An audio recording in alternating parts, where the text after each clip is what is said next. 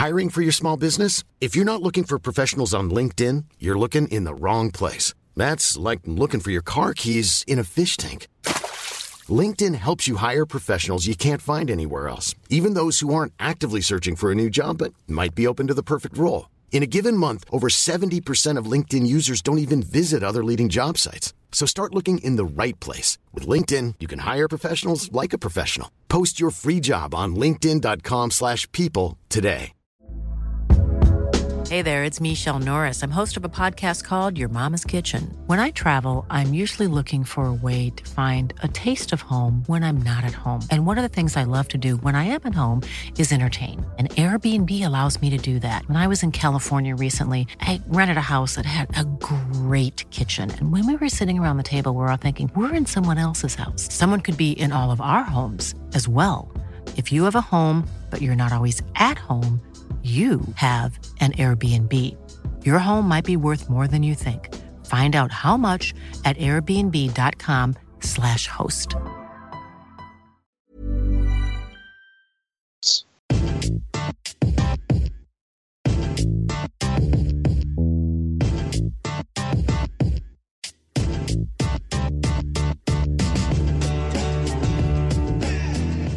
It's Thursday, which means it's time for the Front Free Q&A with me, Adam Bolt, with the one and only Chris Henage.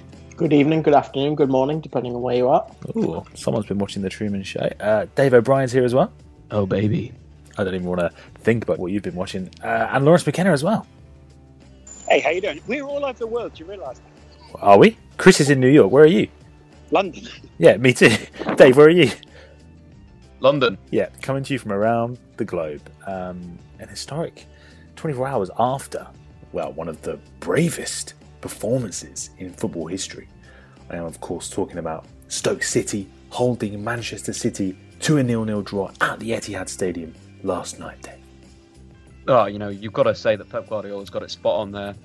Stoke are a difficult team, and Arnautovic is a man in form. What now? He's the second highest scorer in Stoke City history in the Premier League. So, you know, big game for Pep Guardiola, really nullifying the Stoke City attack. Jonathan Walters in red hot form at the moment. So, yeah, what a game of football. What a game. There was another game on that. Now 30 seconds remaining. Neymar.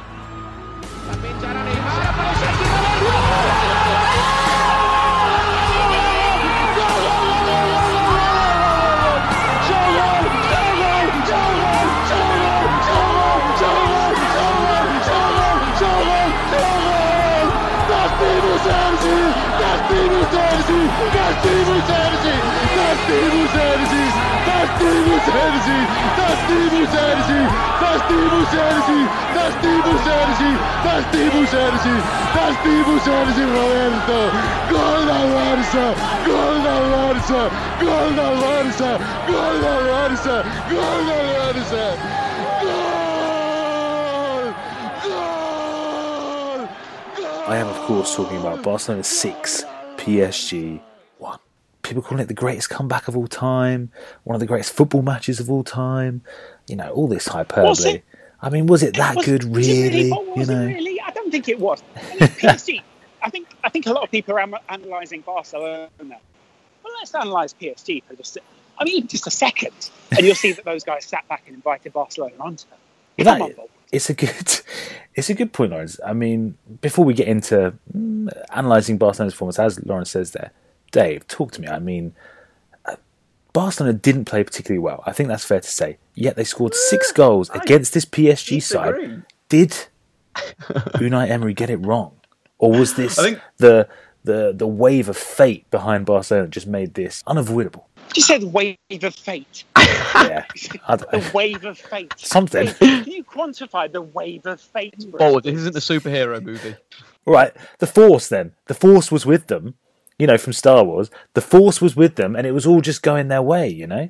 I think that Emery made some big calls and kind of got it wrong. Kimpembe out, Thiago Silva in. That was a bit of a strange one, considering Kimpembe was so good in that first leg. Was, you know, marshalled Lionel Messi and really just stopped Barcelona in that final third. And then you think of the up front as well, Angel Di Maria, who was picking up pockets of space that Barcelona couldn't deal with. It's coming into the inside right channel. Verratti was finding him. The problem was when Verratti ever turned over the ball, because he turned over the ball a number of times. He won 8 tackles in the game out of his 11 tackles attempted, more than any other player on the pitch. But there was no outball. There was no option. Because Lucas Moura had a very, very poor game in an attacking sense, in a positional sense. But then also you look at the press that wasn't there from PSG. The crazy thing that Barcelona went, before we go into whatever they're going to say, they went 3v3 versus the front three of PSG. Cavani, Draxler, and Lucas Moura had 1v1s. And how they didn't create a single chance in open play, or a single decent chance in open play, is incredible. But it's credit to the Barcelona back three, but also PSG. There were so many options to do something to that back three. Move it left, move it right, get Cavani into the channels. And then Matuidi, Rabiot, and Verratti were, in terms of their press, were completely off. I can kind of see why the press died, because Matuidi was the guy applying the pressure in that first half, got booking in inside 5 minutes. A massive, massive moment of the game. Something that's not been touched on at all, but that was huge. When your central midfielder that is the aggressive central midfielder gets booked, you pretty much might as well take him off. It kind of happened in the first leg, and they reacted. PSG slightly changed their shape. They went from Verratti as the single holder to Rabiot being the single holder. But the problem with Matuidi is he's not very good at holding midfield. His whole game is based on his energy. And when he can't be that energetic, bang, your press dies, your team dies, and unfortunately Emery's PSG died last night. Do you think... So why didn't they drop Verratti deep? That's my question. Why not drop Verratti deep? Well, no, it was Matuidi. They would have dropped Matuidi deep. And they could have done that. So when they dropped Verratti deep, and essentially the problem with him was that he got a problem early, why not just drop him even deeper and say pair up with someone else? Why not drop 2 people deep? I think the one issue you have with how Matuidi plays is that, like I mentioned, his game is about being aggressive. It's like playing N'Golo Kante in a deep position. When he receives the ball, he doesn't have the range of passing. He struggles to play forward passes, which against Barcelona last night, because they were so aggressive, because they had to be aggressive, it would have given Matuidi no time and potentially could have put them into an even worse position. Barcelona could have turned the ball over from Matuidi in an area just in front of their back four, which again is as bad in a way as not playing there. So it was an interesting one, a really interesting tactical one. Potentially could have just taken him off, been bold, subbed him off, brought somebody else. Do you think Barcelona played well then, Dave? Because, I mean, it was a crazy game. Apart from, 2 moments of immense quality from Neymar in those sort of crazy final 7 minutes. The Suarez goal was sort of bounced around in the box. It was the own goal, 2 penalties, arguable penalties, maybe the first one more concrete than the last. Should we just give Barcelona, sorry to cut in on Dave, but should we just give Barcelona credit? The reason they bought Luis Suarez was his grit. And the reason they bought Luis Suarez was the mixture of quality, obviously, that he shows up front, and the grit that he can show for Barcelona. And that's something that they haven't possessed up front for quite some time. Well, since a series of strikers. Surely. And then the reason they bought Neymar was the opposite of that. His quality moments. And those 2 things that have essentially been levelled at Luis Enrique as insults almost, because they say, well, he's not a good enough manager, he can't line these guys up. Lined up perfectly. And so it was almost the perfect game for them, because it was box office in that sense. But I'd still argue, I'd agree in that, that free kick from Neymar was incredible. It was that postage stamp, unbelievable finish. To set up that final goal as well, to have that composure in that stage when the pressure must have been unbelievable. To shift it onto his weak foot and put in the perfect ball to Sergio Roberto, absolutely incredible. But still, I'd argue that Barcelona didn't actually play well in that game, Dave. Weirdly enough, even though they scored 6 goals. Well, first up, Enrique got it completely right. The 3-5-2 up against the 4-3-3, when you go man for man at the back, also means that you go man for man going forward, which meant that Messi and Suarez occupied the PSG centre-backs, Rafinha, Neymar occupied the 2 full-backs, and in midfield they were man for man. So the midfield of Verratti, Matuidi and Rabiot that was coming up against one of the best midfield threes we've seen in world football in recent years, Busquets, Iniesta and Rakitic, that's dangerous. And that's, in fact, why Barcelona were so good going forward, because they had those 1v1s. And you're looking at someone like Andres Iniesta, his close control, his ball control, someone like Neymar as well. Rafinha's decent on the ball. But the big thing for me was the platform that the 3 defenders gave them. That was why they won this game. They were so dominant. In the defensive sense, 1v1, like I mentioned before, they just won it all. You know, in terms of Mascherano, he was just cutting the supply out from Julian Draxler, made 6 interceptions in the game, more than any other player on the pitch. Titi was just unbelievable. Titi's a player that, you know, I was raving about last year. Why is nobody picking this up? Barcelona sneaking, they put a bid in. Why have, like, the rest of the world not been, you know, in that process? But anyway, in terms of the game, how, you know, there was a few times where Titi made like a lunge or he made like a tackle that literally just killed the PSG attack. And if he hadn't made that tackle, going through on goal. And in terms of what you know, PK did, his physicality and so forth. In terms of the three of them, they won 100% of their tackles, 83% of their aerial duels, which is very, very, very dominant. 9 interceptions and 3 clearances. But where they were really good was the platform that they created. In terms of passes in the final third, only Messi and Neymar for Barcelona completed more passes in the final third than the 3 centre-backs. So they gave them such a good platform. And if you look at the pass accuracies for those 3 players in the final third, it's incredible. You know, Mascherano's at 87.5%, the same percentage that PK's got. And then Umtiti completed 95% of his passes in that final third and created more chances than any PSG player on the pitch. I think you've got to give this back 3 real credit because they were the platform for everything. If one of those guys messes up in a 1v1 situation in a defensive sense, it's game over.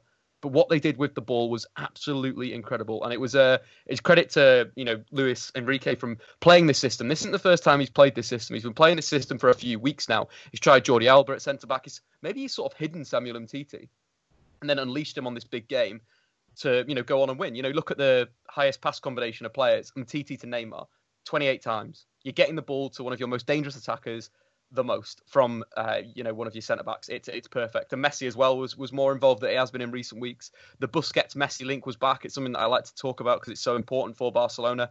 That relationship with Busquets finding Lionel Messi in that, you know, number 10 slot, that happened 20 times. Everything Barcelona did in a tactical, statistical way, you know, inferred that this result is a fair result. I just feel, Dave, that there's almost, you're prescribing too much order to what was a game of complete chaos. Like, the goals were insane. It was bonkers. The penalties, the referees. Out to do though. That's it. This is why the situations arise. Okay, let's go through the penalty situations. Okay, Meunier's got a 1v1 with Neymar because of the system that they're playing. That is a 1v1 created by the system that Luis Enrique is playing. It isolates players 1v1 in an attacking sense, and that's why it was so brilliant. I wouldn't describe it as a vintage Barcelona performance, though. Do you know what I mean? But what is vintage for you? The Luis Enrique vintage. This was Luis Enrique vintage. This is the Barcelona. Yeah, but come on. I mean, this is what. It wasn't like Barcelona played PSG off the park or anything like that. Is what I'm trying to say. Okay, right. So let's look at the PSG back. But let's say the centre-back. Let's talk about Thiago Silva, who had an absolute stinker. So instead of, you know, Samuel Umtiti completing 95% of his passes in the final third, Thiago Silva completed 58% of his passes all over the pitch. How is that not like a massive indication of how poor PSG were with the ball? And also, how much is that an indication of what Barcelona have bought over the last few years and essentially tried to construct? They bought Neymar for a massive fee. They bought Mascherano, knowing that he would fit in. All these players they bought over the last few years did exactly what they thought they should do last night. What about PSG? Because, I mean, as Dave's sort of alluding to there was a real difference between the level of performance between these players. They seem to be scared almost in this game, seem to completely capitulate at the end. I mean, the stat doing the round from James McManus on Twitter illustrating that PSG completed just 4 passes between the 85th minute and full time. 3 of those were from kickoff after conceding Barcelona goals. I mean, it's just bonkers, isn't it? It is. Funny enough, there's a video I've just put up on Twitter of Matuidi, Verratti, Draxler, and I think Trapp discussing the second leg a couple of weeks ago. And Verratti asks if we lose 5-1 and still go through, are you happy? And it just seems so prophetic now and seems like such a window into the mind of this PSG group.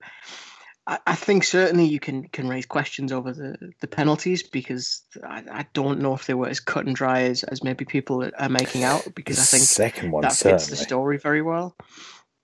But that aside, to remove that for a second, there's a major frailty in this PSG team, And I'm inclined to think a lot of it goes back to Unai Emery. I've talked about David Cartledge, who I was hanging out with the other week, and he's talked at great length about how sort of defensive and sort of almost defeatist Emery is when it comes to facing opposition like Barcelona. When he was Valencia coach, he would very much bunker in and sit deep. And it was so funny to watch him kind of tweet through the game last night saying, just highlighting all these things, almost predicting the loss as it was about to happen.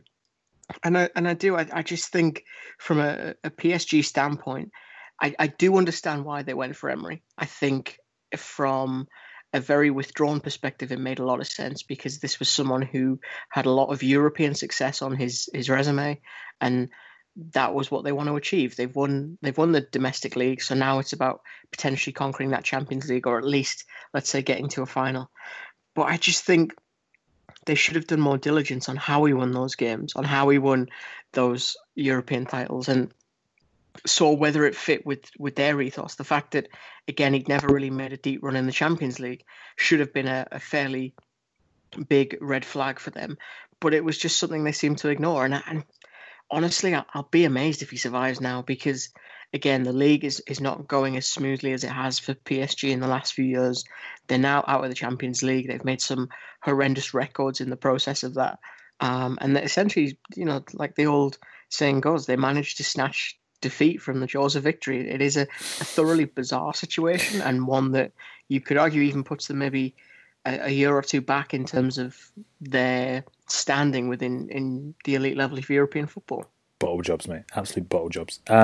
Dave, talk to me about Neymar, because, a lot of talk about how this is night. He went from the prince to the king almost, with Messi being somewhat ineffective in certain moments. Neymar sort of took the game by the scruff of the neck. This was his moment. I think this is one of his moments. I wouldn't say that Messi's, been pushed to the side like he had a poor game. Messi had a really good game.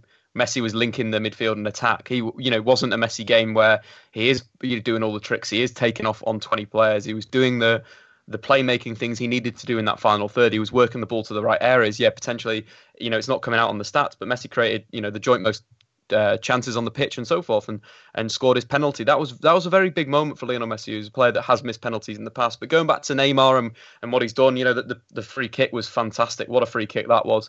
But I think going to that last goal, the composure to come inside, to the body feint, and then to shift the ball onto your weaker foot. Incredible. And clip a pass over the top that's on a postage stamp.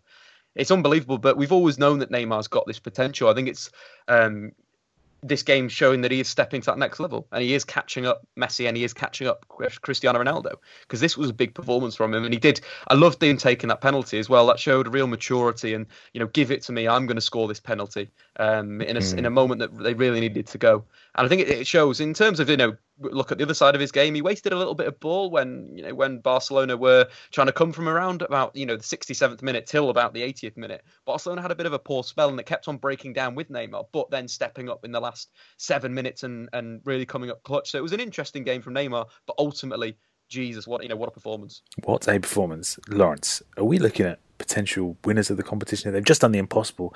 The belief is going to be incredible among the team, but can they go all the way, do you think, in this competition? I think if you look at the the work ethic within the group now has now been reinvigorated by the fact that I think the manager's going to leave at the end of the season. Piqué gave a very compelling speech post Luis Enrique giving his resignation. I think that's quite important for this Barcelona side. On the flip side of that, you may have a Juventus side who are also incredibly difficult to break down. Excuse me. Homerton Hospital. So you might have some difficulty against some other teams. I think they're probably going to come up against some systems that will find them out. And it's very rare that you're going to find a manager who maybe doesn't have the experience in giving the team talk at half time to say, look, these guys are going to be deflated by 2 goals and essentially put at a massive disadvantage by this, when in the past he's maybe found solace in the fact that, small margins put his Sevilla side ahead. So I think when it comes to other managers, I think you'll find people more experienced and maybe teams a little more hungry than Barcelona, and also with a better system. Can I just jump on the defence of Unai Emery? Yeah, there is moments where these things happen, but The guy's changed games with substitutions, with tactics. You go back to the Europa League final, 1-0 down at half-time against Liverpool, getting completely outplayed. The intensity stepped up, the substitutions he made just killed them. Absolutely killed Liverpool. Unai Emery isn't a bad manager. This is one result out of, 100 results, let's say, that's really gone wrong for him. I think that maybe the new camp, it doesn't suit him. He feels the pressure, but I don't think we can discount what he's done in the last 4 years. He's one of the best coaches in world football. No one's trying to do that, though. I think that what they are saying is that he's taken the transition into what is a different kind of manager's job, which is essentially something which is a more comfortable manager's job, and that's away from a Sevilla or a Liverpool or someone of that level, and towards someone who's considered to be the upper echelons of European football. I think that's where maybe Unai Emery lost out, is that Barcelona had that belief and PSG matched that, but more. I think it's to the squad as well. You look at his best Sevilla teams, always with a striker. Fair enough, they've got Cavani, but I mean the rest of the components of the team. This PSG team has been geared to play possession football for the last 3 seasons. To flip to an Unai Emery direct down the flanks, direct dribbling, taking players on, it is going to take time. It will take time for him to get that. You saw the signings of like Krahovac that I thought would be phenomenal at PSG, just haven't really worked out, and he's trying to get some Emery-esque players there. You go back to the best Sevilla teams, they're basically playing big, really strong, aggressive defensive midfielders, always setting up in a 4-2-3-1 or a 4-2-1-3, let's say, but there was always that power in the middle. Stefan B or Krahovac, 2 great examples of players like that, and I just don't think he's got that same level of player. Maybe he does need to evolve with what he's doing, but it just seems very Unai Emery-esque, this side at the moment.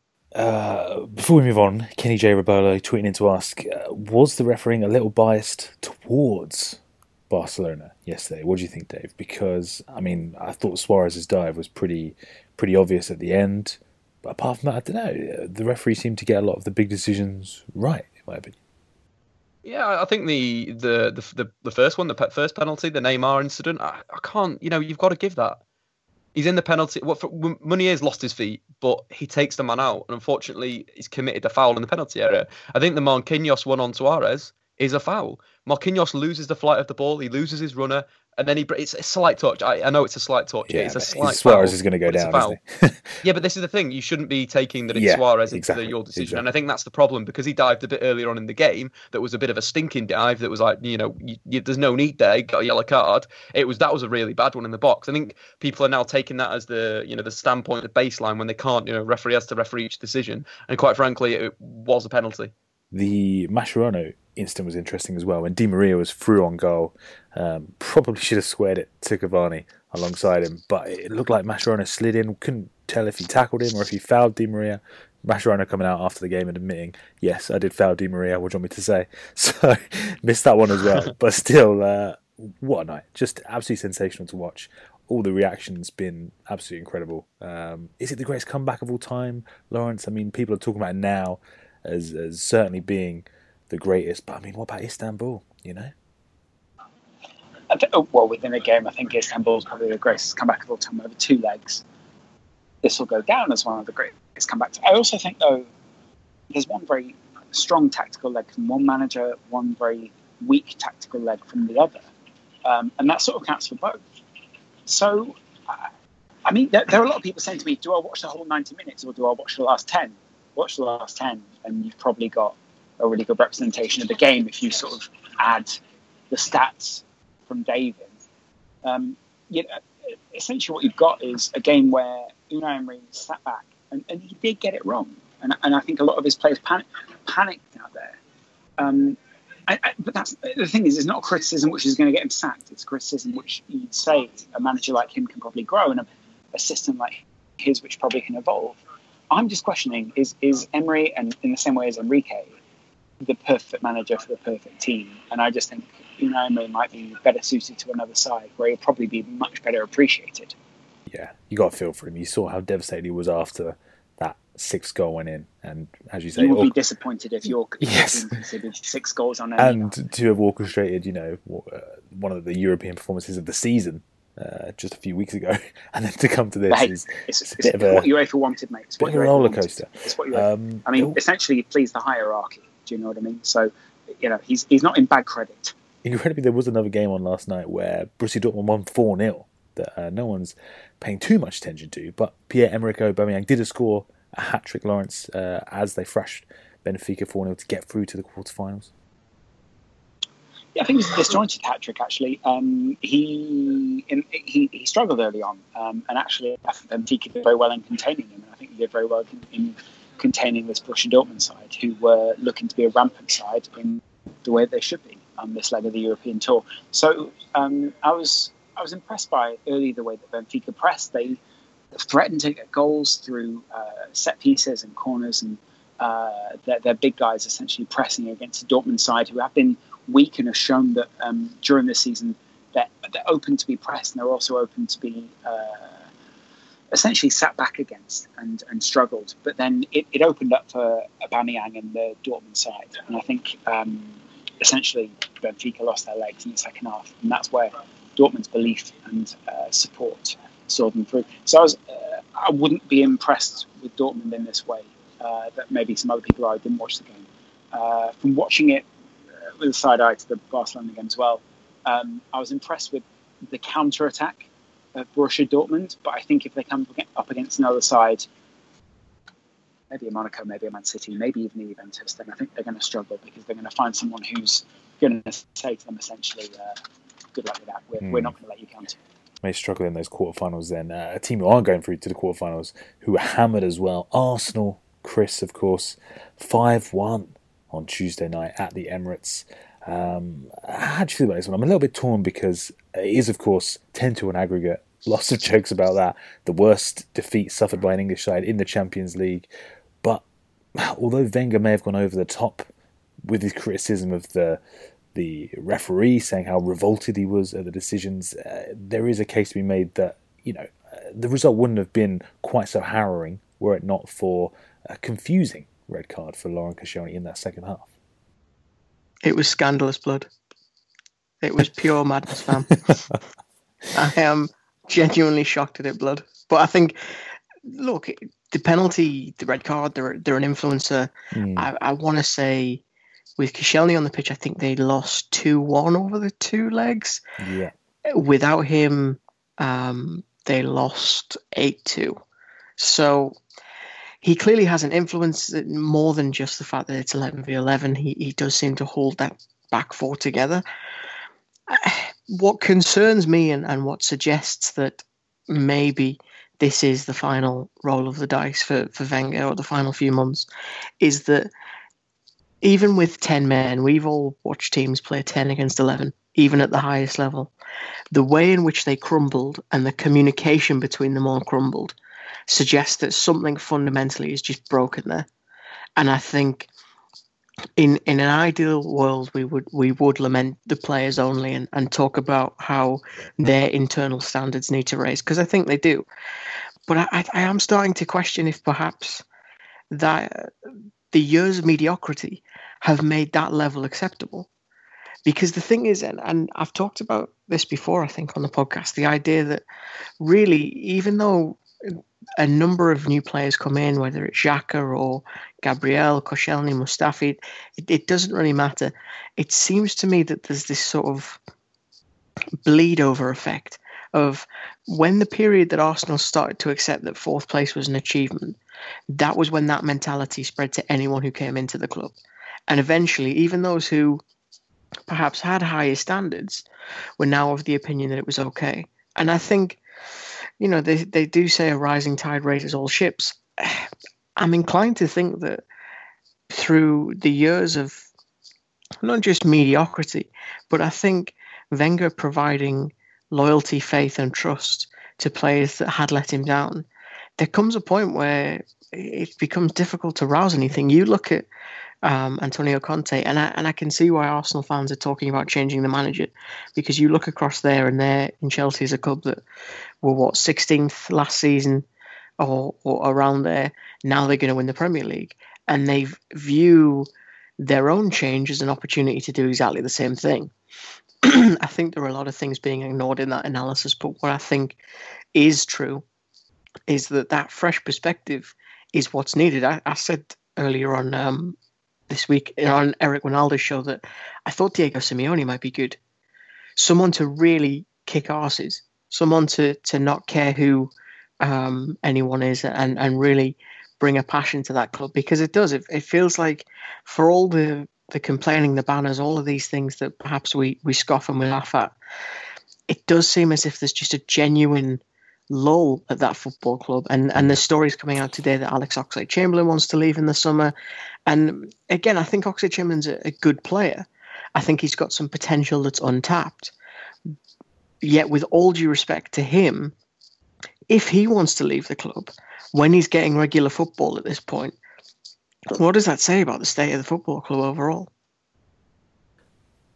Well, I mean, there could be a potential job at PSG open in the summer, right? Maybe Wenger could go there. But interestingly, Lawrence, Arsenal today released a statement.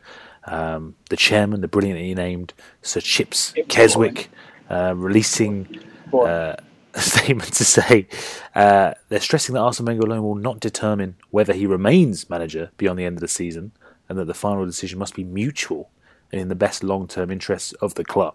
It's unusual in that, usually Wenger would have signed his new 2-year deal by this stage.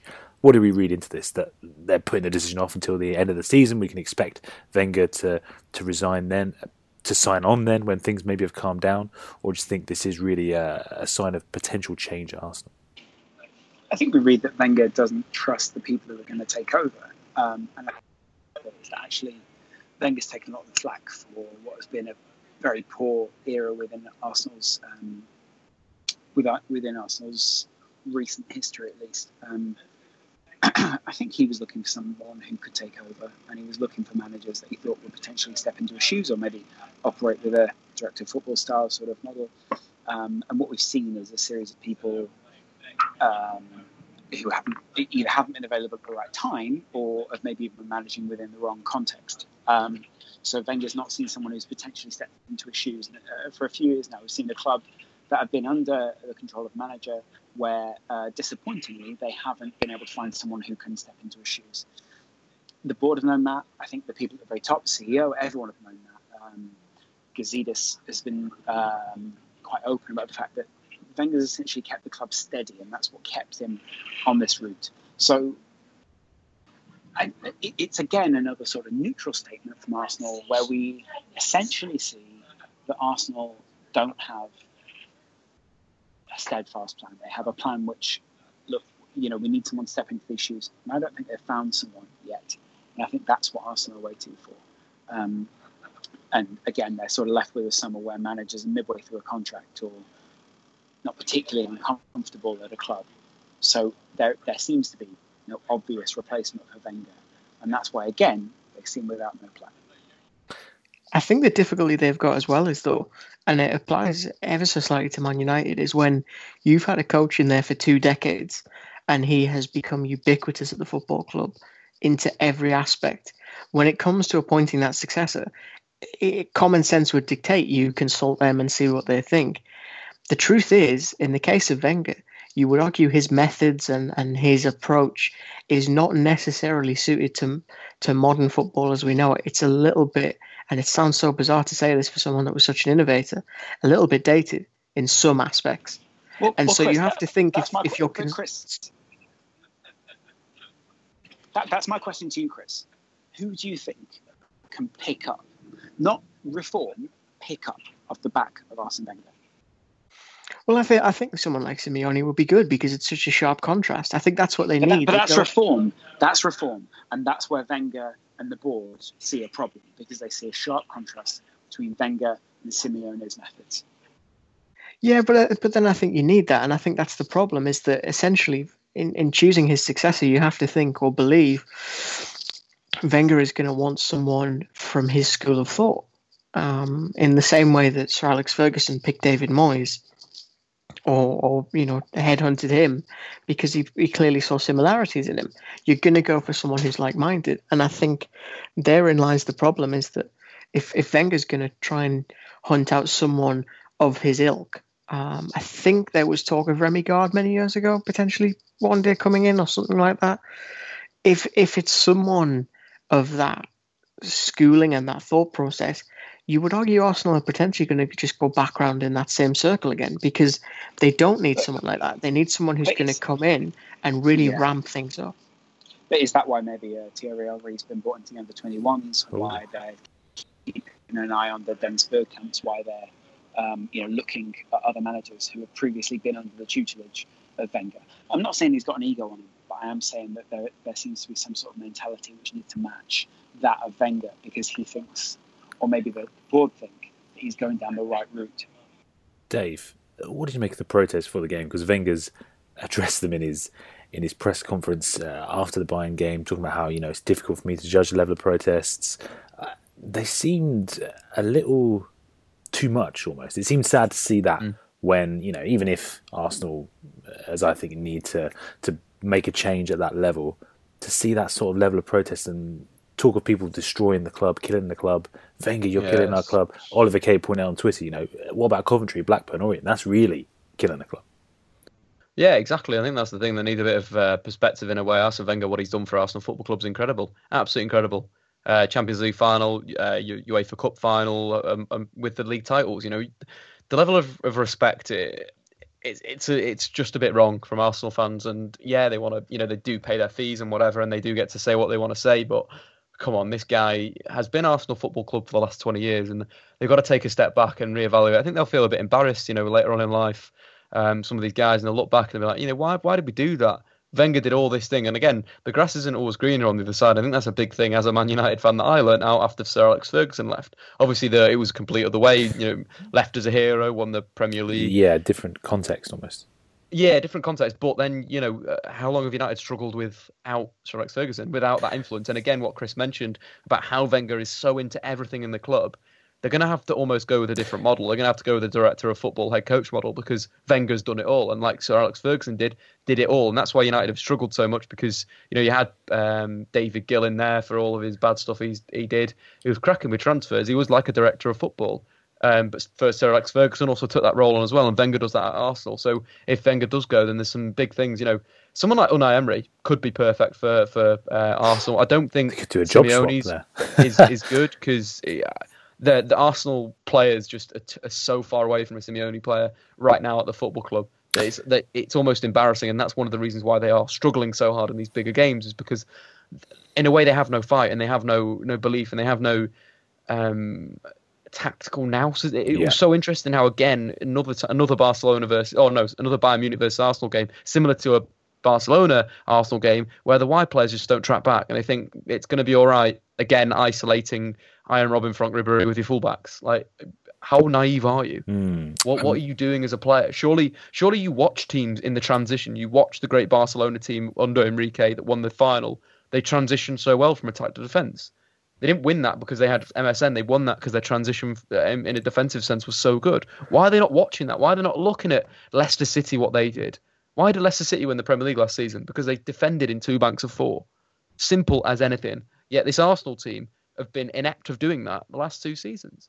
And again, it's the same mistakes. That's why, in a way, I kind of I do agree that Wenger potentially is his time to go, but you've got to handle it a little bit better. Chris, I think you're right in that, it is going to be a massive change, and making those sorts of changes at an institutional level will be very difficult for Arsenal if they do indeed bring in a new manager in the summer. But do you think Wenger himself needs to make that decision, and maybe even that announcement now? I mean, it could change the whole atmosphere around the club, the whole perspective of the whole situation. It could sort of take away the poison that seems to be around the fan base at the moment. It could diffuse the situation. I think that's true. It's a very complicated one for me, because on the one hand, I don't think some of those people deserve that satisfaction, because I think they will feel vindicated in doing what they've done. Because this is the thing. If I'm very frank about it, I think there's a good portion of these people who are making these grand statements that are doing it for self-gratification. I don't think they're doing it to be... They can talk about being invested for decades and all this kind of stuff, but there's something about it that just doesn't feel genuine to me. I'm not against protesting. I'm not against voicing your opinion. It's just something instinctual, almost within my gut, that tells me that there's just something not right about the way they're doing it or whatever, and all this kind of thing. It feels like it's people trying to command a reputation for themselves. I also think, look, he probably doesn't know. And I think what doesn't help is when the people that perhaps he trusts and he tries to confide or even just talk to are so desperate to deconstruct everything, single thing that he does. We saw what happened with Ian Wright, where he's on BBC talking about, I think he might be going. Now, someone in Ian Wright's position has a lot of sway and carries a lot of gravitas when he says things. So if he is suddenly saying, well, I think, just the way he was talking, I think he'll be ready to go, he could be vindicated in the summer and Wenger may go, and then you can point back to that moment. But it seems to me like that is also putting a little bit of needless pressure on someone that doesn't deserve it more than anything. I get the frustration with seeing a club not achieve its potential or settle for mediocrity within that elite level. I still think that there's an element of the human in there that's just missing with this. It doesn't seem as compassionate as I would like it to be personally. I think it could be dealt with a lot more decorum. Let's also be completely honest. Some people now want to see what happens if they throw Wenger or even Ian Wright or even other pundits to the media or to the Lions and just sort of say, well, you guys are all stabbing each other in the back. They sort of want to add to that. And I think that happens with Arsenal quite a lot. And I can't say that I see any of the Arsenal fans particularly helping themselves, because I think certain Arsenal fans have cashed in on that, or sort of cashed in on that idea of, well, I know the inside track, or I represent the voice of Arsenal fans. So I think what a lot of people have managed to do is engineer a situation where they can make some money and they can get some subscribers or get some notoriety from it. But I don't think they're acting in the best interest of the wider public in that sense. And I think a lot of Arsenal fans are going to be frustrated by that, because what we saw in that protest the other night and what we saw when there were documentaries from Wall Street or documentaries from whoever was a number of fans streaming into the game who had their head down and just wanted to get into the stadium and see some good football. We see a number of people on camera. We see a number of people, either pundits or fan TV guys, who want to have their face in the limelight and get paid to be there. And I think this is something that we often miss, is that even if you're not making direct monetary benefit from that, so be that, you're not getting paid to be on the channel, you've still got some sort of social kudos there. So that be subscribers or people paying you attention or people following you on Twitter, et cetera, that's still some sort of social currency. So I think a lot of people are gaining from this. And at the moment, the people who serve to lose are Arsenal. And the problem is that the more that you feed into that, the more you get subscribers and followers and all those people who sort of think, well, this guy's up to the second, this guy's on the ground. There are a number of fans last night who passed the camera with their head down, just wanted to go and see football and wanted to see their team come back, wanted to support the young players that Arsene Wenger brought through and genuinely believe in the project that Arsene Wenger has brought through. And there are very few people who can say that, who appear on camera at the moment. They didn't see Arsenal come back. They saw Arsenal get hammered in the end, 5-1, Bayern Munich going through to the quarterfinals of the Champions League. Can I also just say one thing? Go on, on this podcast, I know, we sort of make fun of each other for, whatever it is about Mario Götze or whatever, but all of us sort of genuinely believe Lawrence, not again. Dave, yeah. But what I'm saying is, Dave, there's been some people have been making fun of Ty on Arsenal Fan TV over the past week, and there have been a lot of people that have benefited from making fun of someone who believes in Arsene Wenger and genuinely just has a love for his club and genuinely just has a love for going to the football week in, week out. And some people on Twitter and some people on the social media have been taking advantage of that.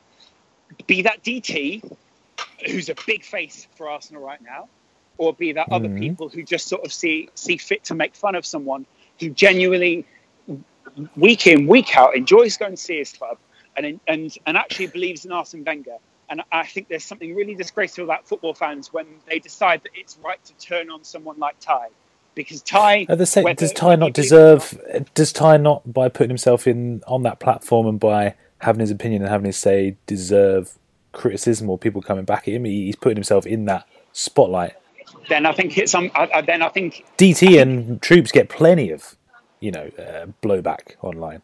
Why should Ty be any different? And I agree. Because one's humble and one's not.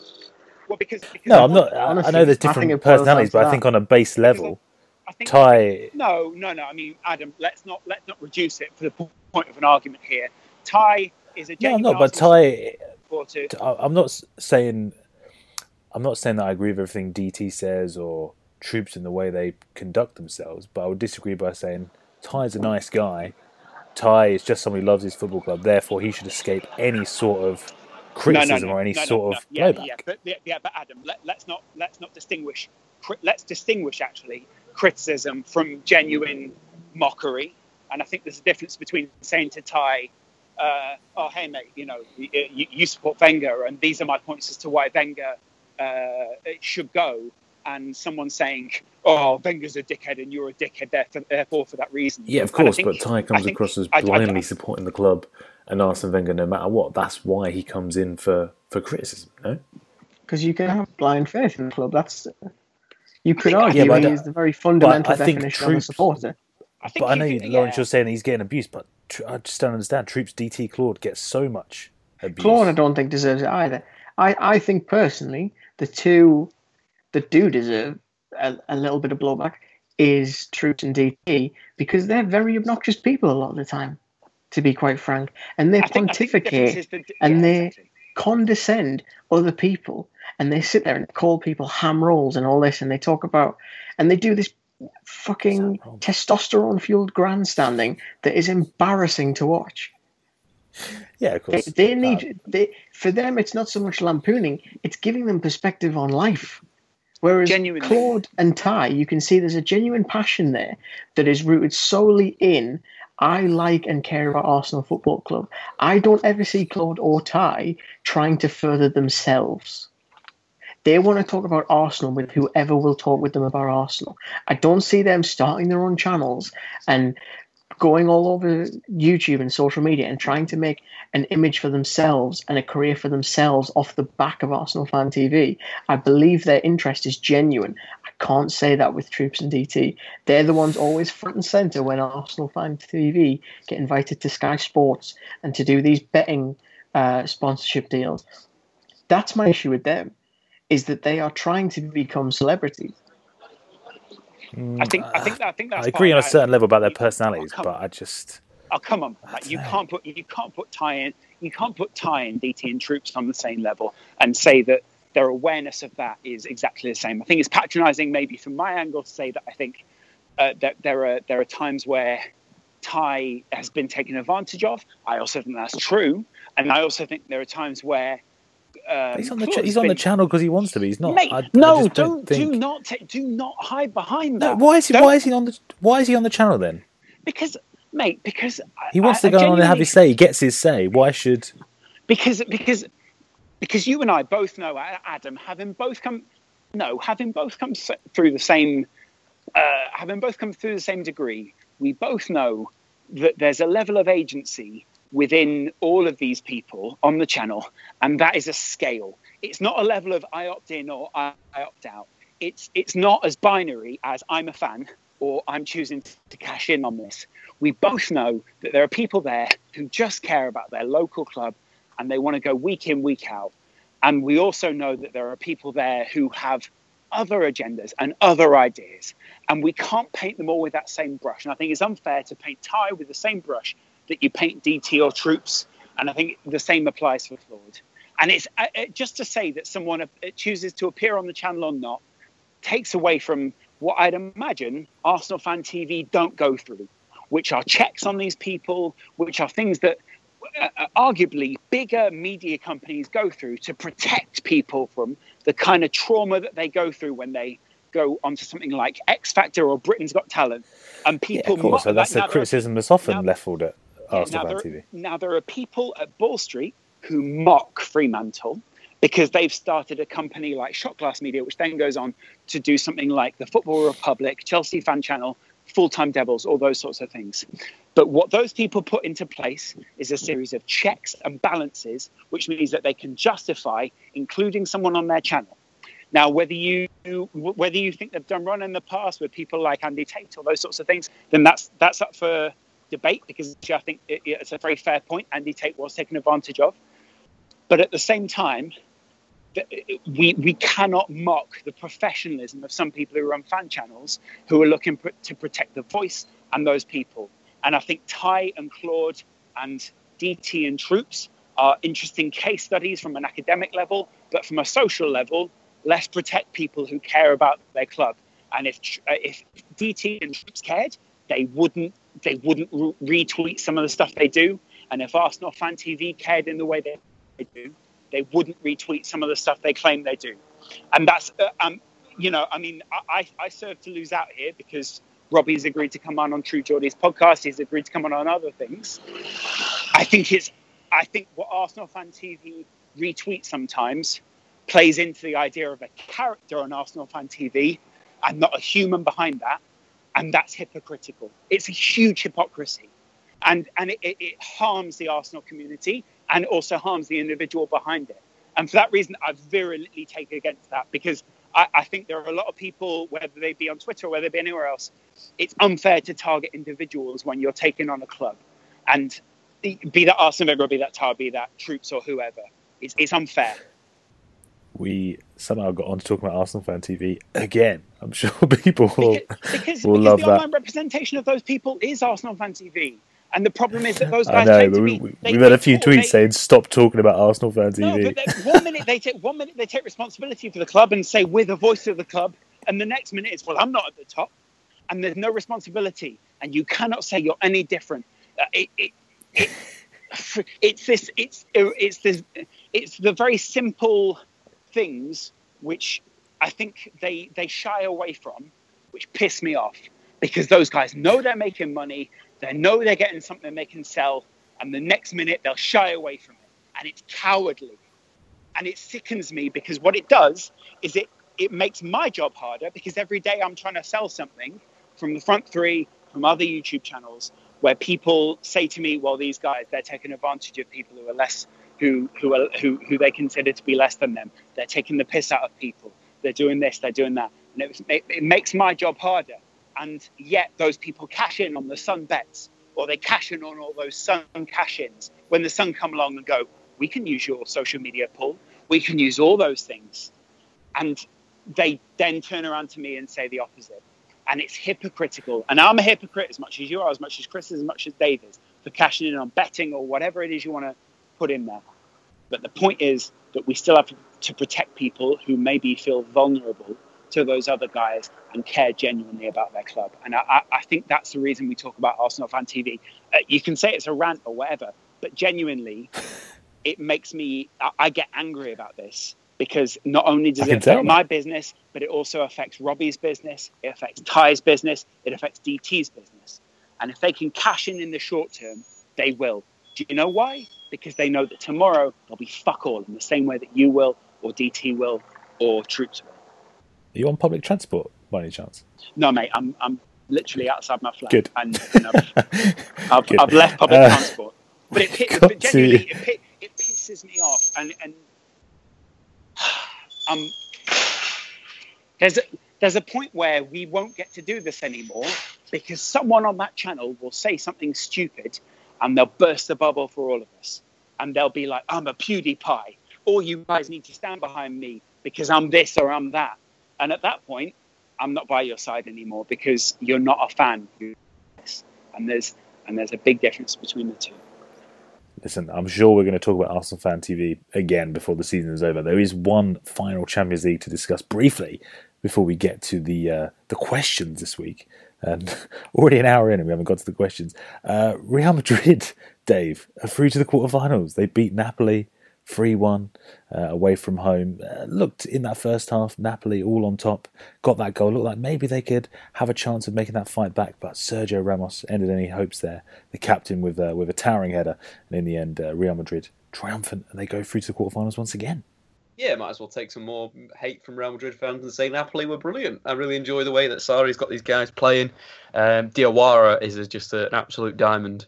Such a technically gifted player. In terms of passes, he completed 89 in the game. That was 5 more than Luka Modric and Toni Kroos managed combined.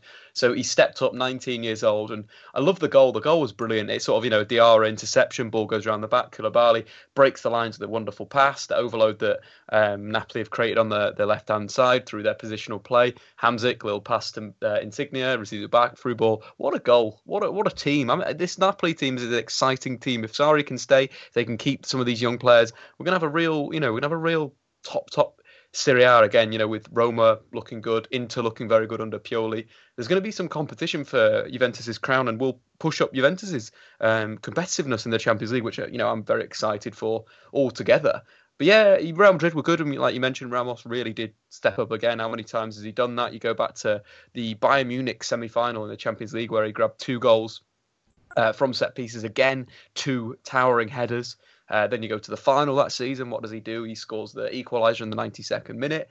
Then you flip it a year later and he's scoring the first goal in the next final. It's just Sergio Ramos just seems to score really important goals, and defensively was fantastic as well. Won 100% of his 4 tackles, made more interceptions than any other player on the pitch. Just had a great game. But it was a little bit sad. But it's a little, this Napoli team is young and it will learn from these lessons. The likes of Insignia and Diawara will pick up lessons from this, and same will Sarri will as well. Quite young on the sort of Champions League stage. That potentially his approach, his defensive structure needs to be a little bit better in the transition. But in Napoli, what a team! Best front three in Europe. Eh? Yeah, apparently, yeah. Forgot the great podcast. Great podcast. Before we move on to questions, what about Manchester United, Dave? Held to a draw by Rostov. Potentially a good result on, let's say, a challenging pitch.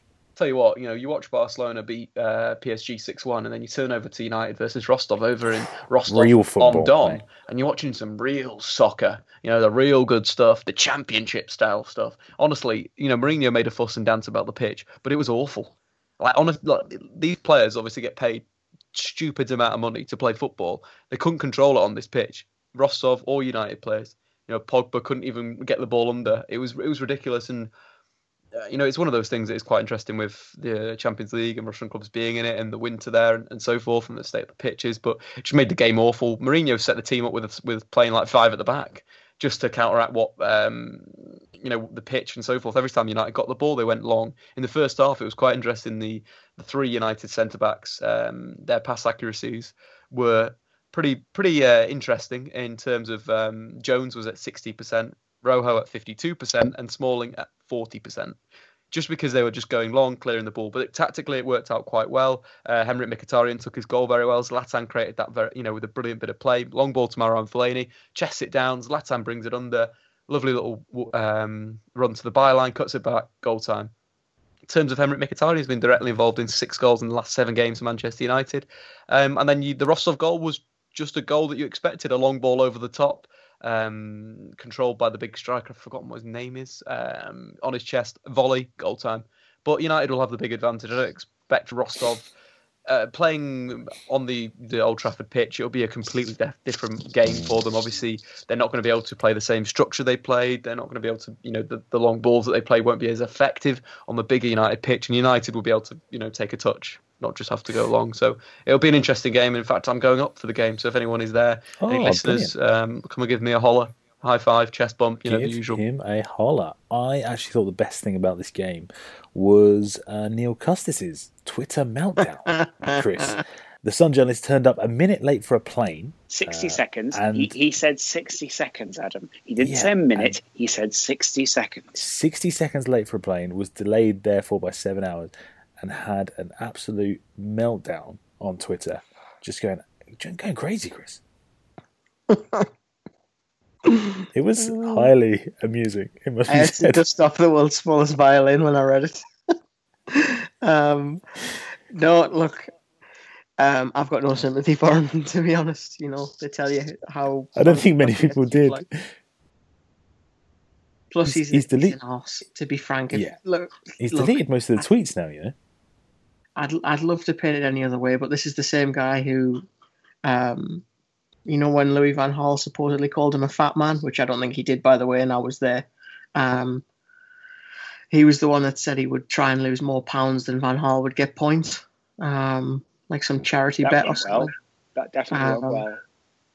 It's just, it's just pretty ridiculous. Like I say, I thought it was funny. To get it back on the football, the striker the day was talking about was Bukharov, who was Zenit actually for a little bit.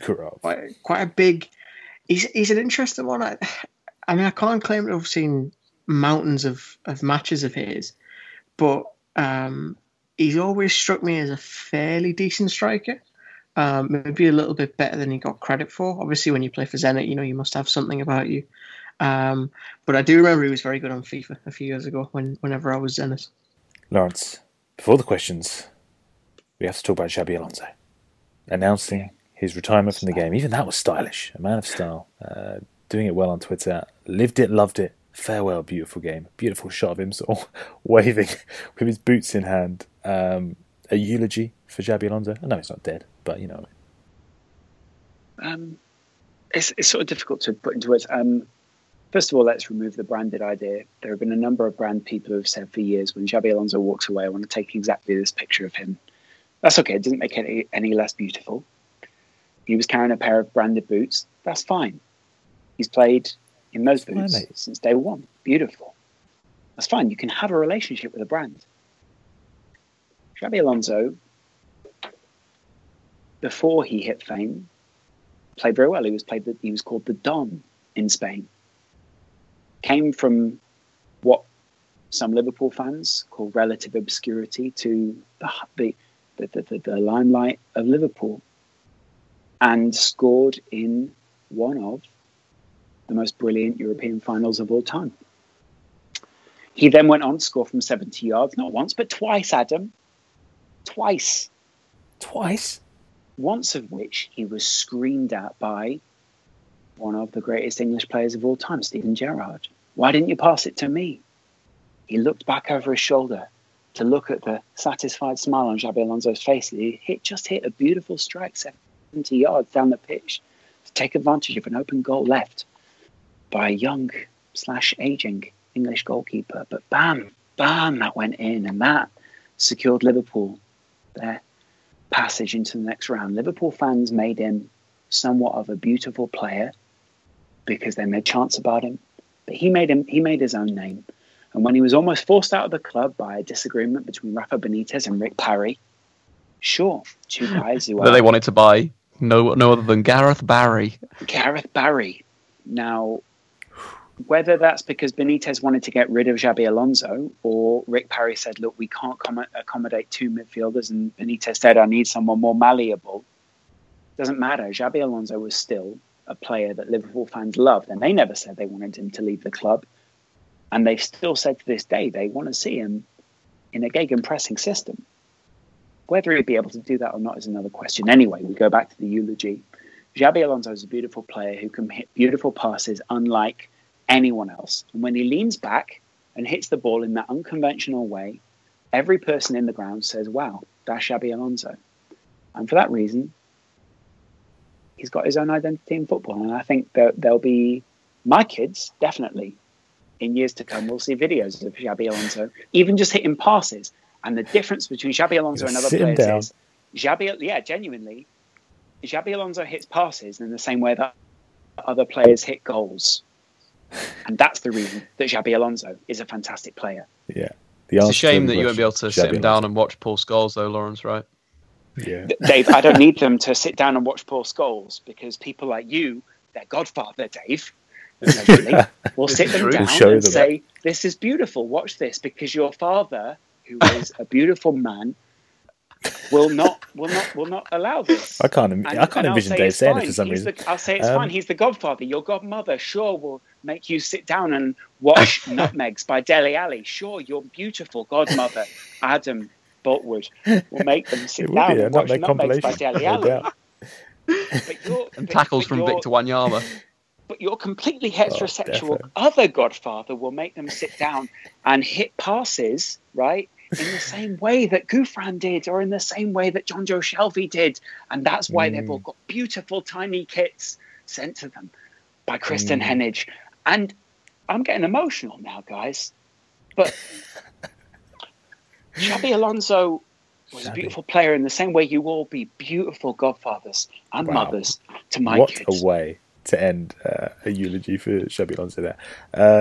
Kristen knows he sent Spurs kids to all of my unliving sperm. I love it. 3 league titles. He's crying. 2 Champions He's just League, muted. 2 European Championships, and of course the World Cup for Xabi Alonso. What a career. Yeah. What a man. What a player. He is essentially, Adam, what I missed out of that eulogy, and in many ways it was a massive mistake for such a beautiful guy, is he won Triple Corona. And that's what I think a lot of people miss out, is that actually there are 3 great limes sitting on the side of a bar there that are just waiting to be put into a great Corona. Ooh. Yeah. Guys, it is time for the... Life is full of awesome what-ifs, and some not so much, like unexpected medical costs. That's why United Healthcare provides Health Protector Guard fixed indemnity insurance plans to supplement your primary plan and help manage out-of-pocket costs. Learn more at uh1.com. Many of us have those stubborn pounds that seem impossible to lose, no matter how good we eat or how hard we work out. My solution is PlushCare.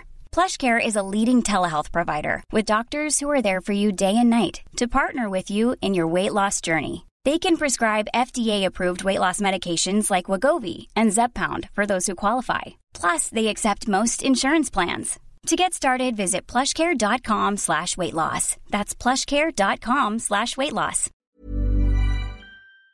Questions. No, it's just best to end there, Adam. Don't do the questions. Just end on the Xabi Alonso. We've got to get into some questions. We're done. Brilliant. We've got to get into them. In many ways, these are Xabi Alonso's questions. In many ways. First up, Luke Dorr asks, who would be most likely out of the front 3 to win a game show of your choice? Probably Chris. If you were to go on Mastermind... Probably Chris, Xabi Alonso. I mean, Lawrence would go for Xabi Alonso, it's a given. Chris, what would you have as your Mastermind topic? This can decide, who we think would win. The Football Republic 2013 to present. Good. Wow. Incredible. Dave, Chris, what would be your Chris, but topic? can you tell me which shirt was won 3rd by Lloyd Griffith in the 7th edition of Every Fan in 90 Seconds? Ooh, it's got to be a Hull, hasn't it?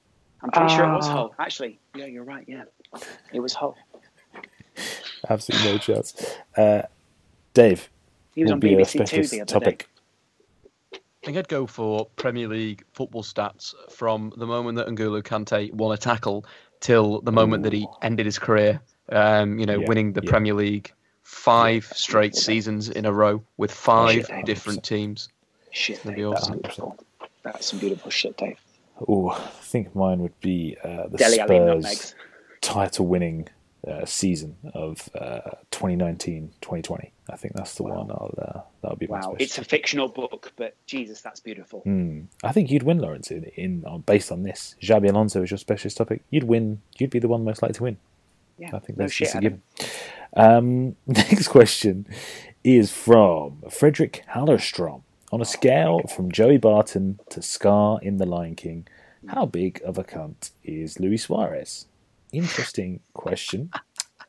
Dave, what do you reckon? Is he on that scale? Yeah, he's a proper Joey Barton for me. But a real Joey. But he's not a Scar. I mean, is Joey Barton at the top? Yeah. Of this, or is he the bottom of the scale? I thought he was the top.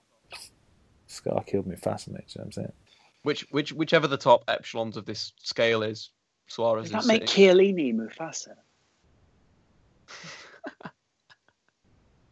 Maybe. Chiellini is Mufasa in many ways. Or is that Patrice Evra? I can't work it out. Or is Kenny Dalglish Mufasa? I can't work it out, Chris. He's slap bang in the middle, I'd say. Bad eggs. Next question is from Mahidir Mukundi. Dave, who's key for United? I assume who's more key, Pogba or Mkhitaryan?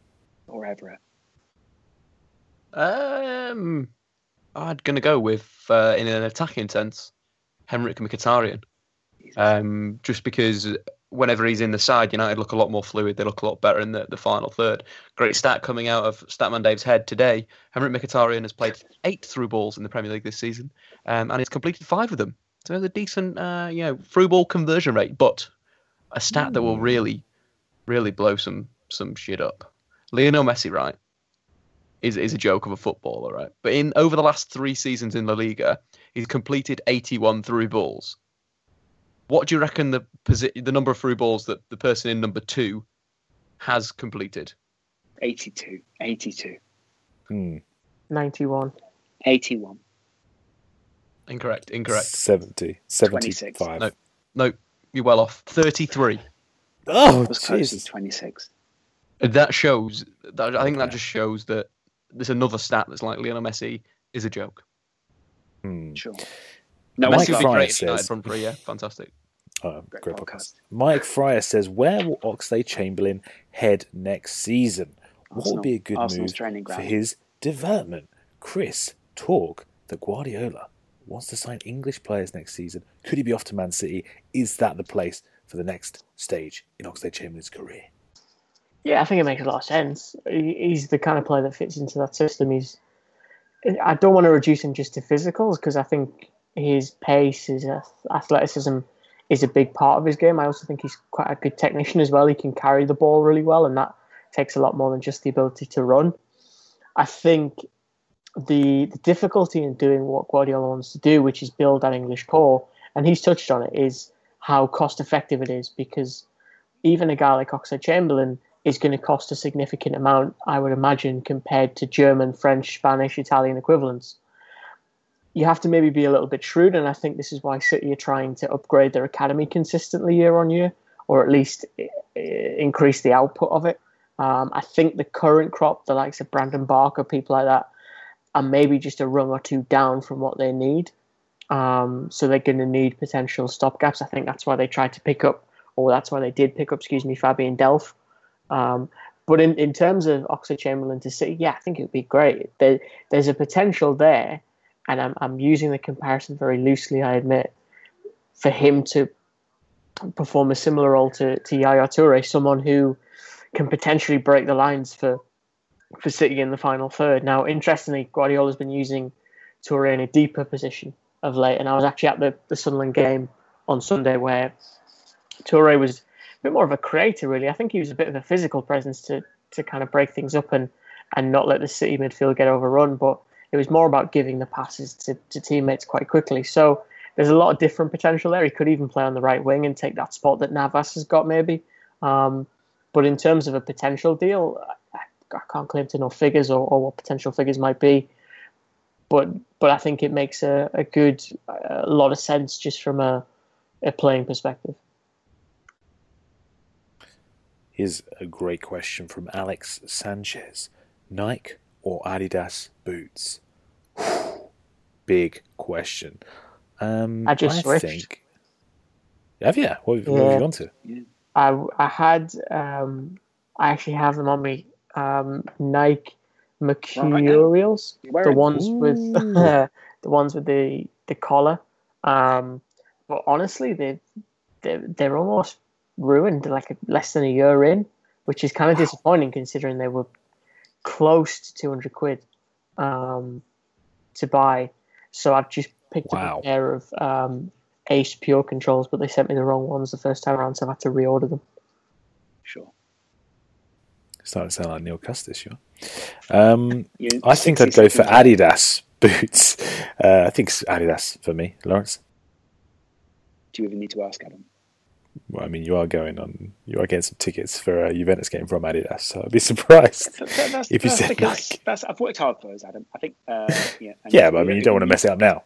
Yeah, I don't want to mess it up now. Yeah, I'm a pure control in a my boot style. Dave, are you a Nike man or an Adidas wearer? Come on, mate. That's simple, right? If there's a competition at the moment, it's got to be the Adidas boots. Even though, boots, I'm not too bothered with boots, really. But, yeah, Adidas, keep the brand connected. Dave's more bothered with streetwear. Dave's a big streetwear man. Exactly. Yeah. Loves his streetwear. The next question is about Alexis Sanchez. Exactly. Where is Alexis Sanchez going? Oh, well, this is Dave's specialist subject, according to his podcast. Is it now? Is that so? Yeah. Dave, is it? Yeah, I think it was Tuesday, episode 17. So if you want to go and find out where... Tuesday. Sanchez should go, I'll give you some suggestions. So Okay. You've got to click it, unfortunately. DB at Internet Stepdad, who was asking that question, what could be a great fit for him? Go and check out the Statman Day Football Podcast, and you'll find your answer there. Tuesday's episode, you said it. Yeah, episode 17, to be precise. LFC Commentary says, which of the remaining Premier League fixtures are you most looking forward to? It is obviously North London Derby, end of April. Thank you very much. Anyone else got any suggestions?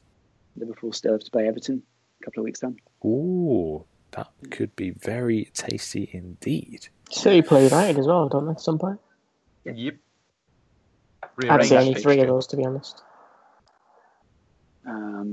Liverpool are still to play Man City after they play Burnley. They then play Everton back to back after that.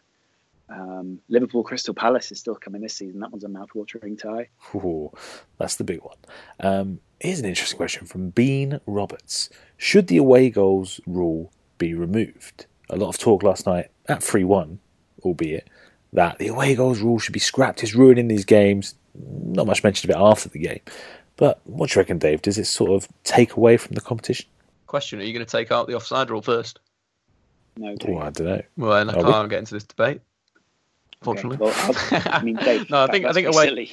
The away goals rule gives good advantage. I think it's fine. I think it's everyone knows the rule. You know what the games are and so forth. I think it does well because of the group stages and the last 16 ties. That obviously the teams that come top of the group play at home second, giving them the advantage and so forth. So I like the rule. I think it's absolutely fine. People know what to do with it. They just need to adopt their style, and that makes the football a more exciting game of chess. Did it not spur the game on last night? Last night. Did it not spur the game on between? It's supposed PSG to, make teams more attacking, right? To go for that win. Well, I mean, in that case, it sort of made Barcelona PSG a more interesting game, didn't it? We wouldn't have had the greatest comeback of all time. Well, we would have. I just mean it would have happened in extra time. Right. The final question this week is a fantastic question from Chelsea Andrew. Considering where teams are at the moment, who do you see challenging for the title in the Premier League next season? Who and where do teams need to improve? He personally, Andrew, can see United being the biggest challenger to Chelsea if Chelsea do indeed go on to win the title. City need more. It's a great question. I think so much is yet to happen. Could Arsene Wenger leave? The whole situation for Arsenal could change. Talk of Conte going to Inter Milan. Who knows what's going to happen over the summer? But I think at this current moment, looking at it, I think it's going to be Manchester City. I think Guardiola is going to make big changes this summer. A lot of reinforcements are going to be coming in, and I'd expect them to be performing at a much higher level than they have been this season. So I'd say Chelsea and City, probably the top two next season. What do you reckon, Lawrence? I still think United will challenge. I think Liverpool will challenge. I think Spurs will be up there. I think they'll challenge. I don't think they'll win it, but I think they'll challenge. Dave, are United going to be the biggest challengers to Chelsea? And Everton. Yeah, I'd say so. They don't lack the mentality that Spurs do. So yeah, Manchester United, the few more signings will be ready to go. A centre half and someone that can score goals. Simple as that.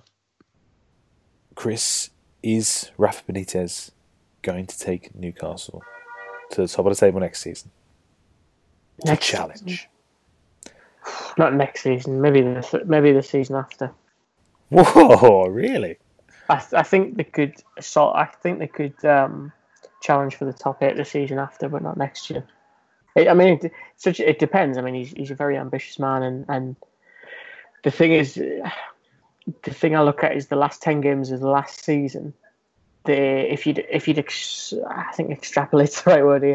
If you'd extrapolate that out the entire season, they would have had something like 45, 48 points, so been fairly comfortable, and that was a pretty terrible squad.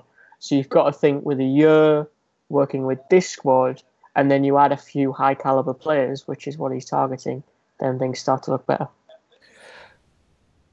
Before we go, Whole of the Week. Some great reviews coming in on iTunes. If you want to get involved, if you want to be Whole of the Week, all you have to do is click the link in the description of this very podcast and submit your rating and review. It can be 5 stars, it doesn't hurt if it is. 2 reviews to mention. First off, Better than pundits, says SDMU all the way from Canada. Thank you very much for your review. Great podcast, excellent analysis that you will not get on Match of the Day. Hashtag get Dave a new laptop. Eh? Oh, Dave, Maybe it means a new mic, because now my voice is Maybe very it's sounding pretty smooth your mic's fine. right now.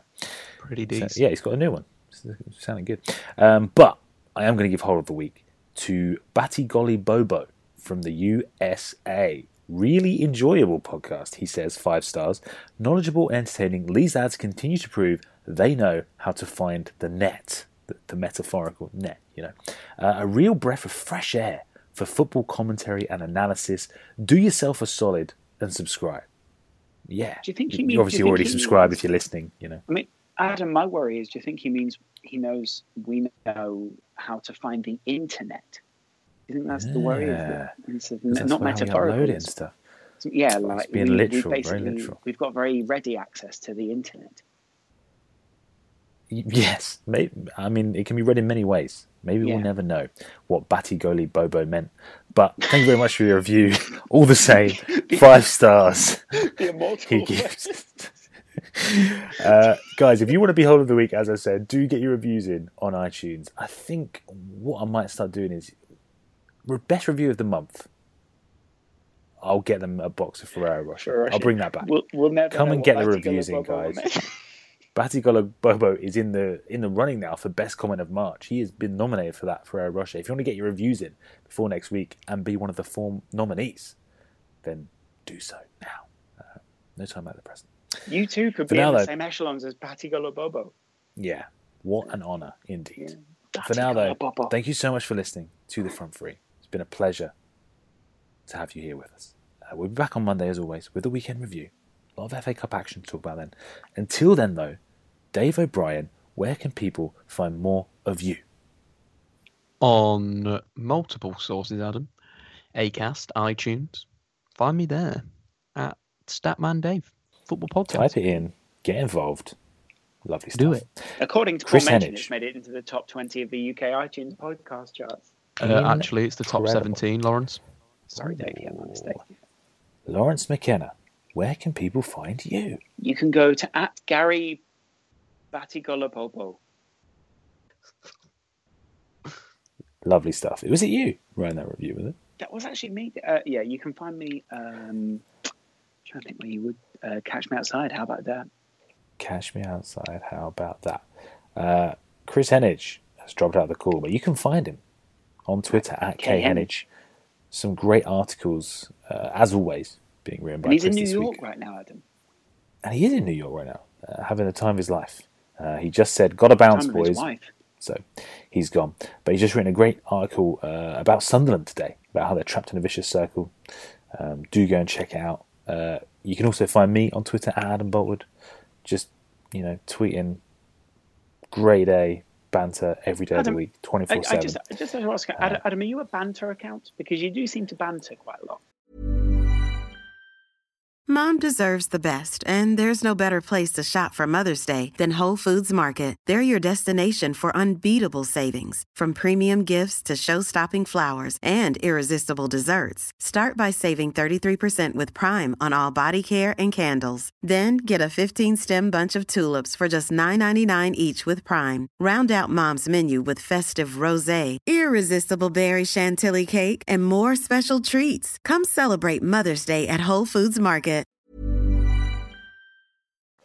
No, but I think, I just like that little bit of fun, Anyway, guys, thanks so much for listening. We'll see you on Monday.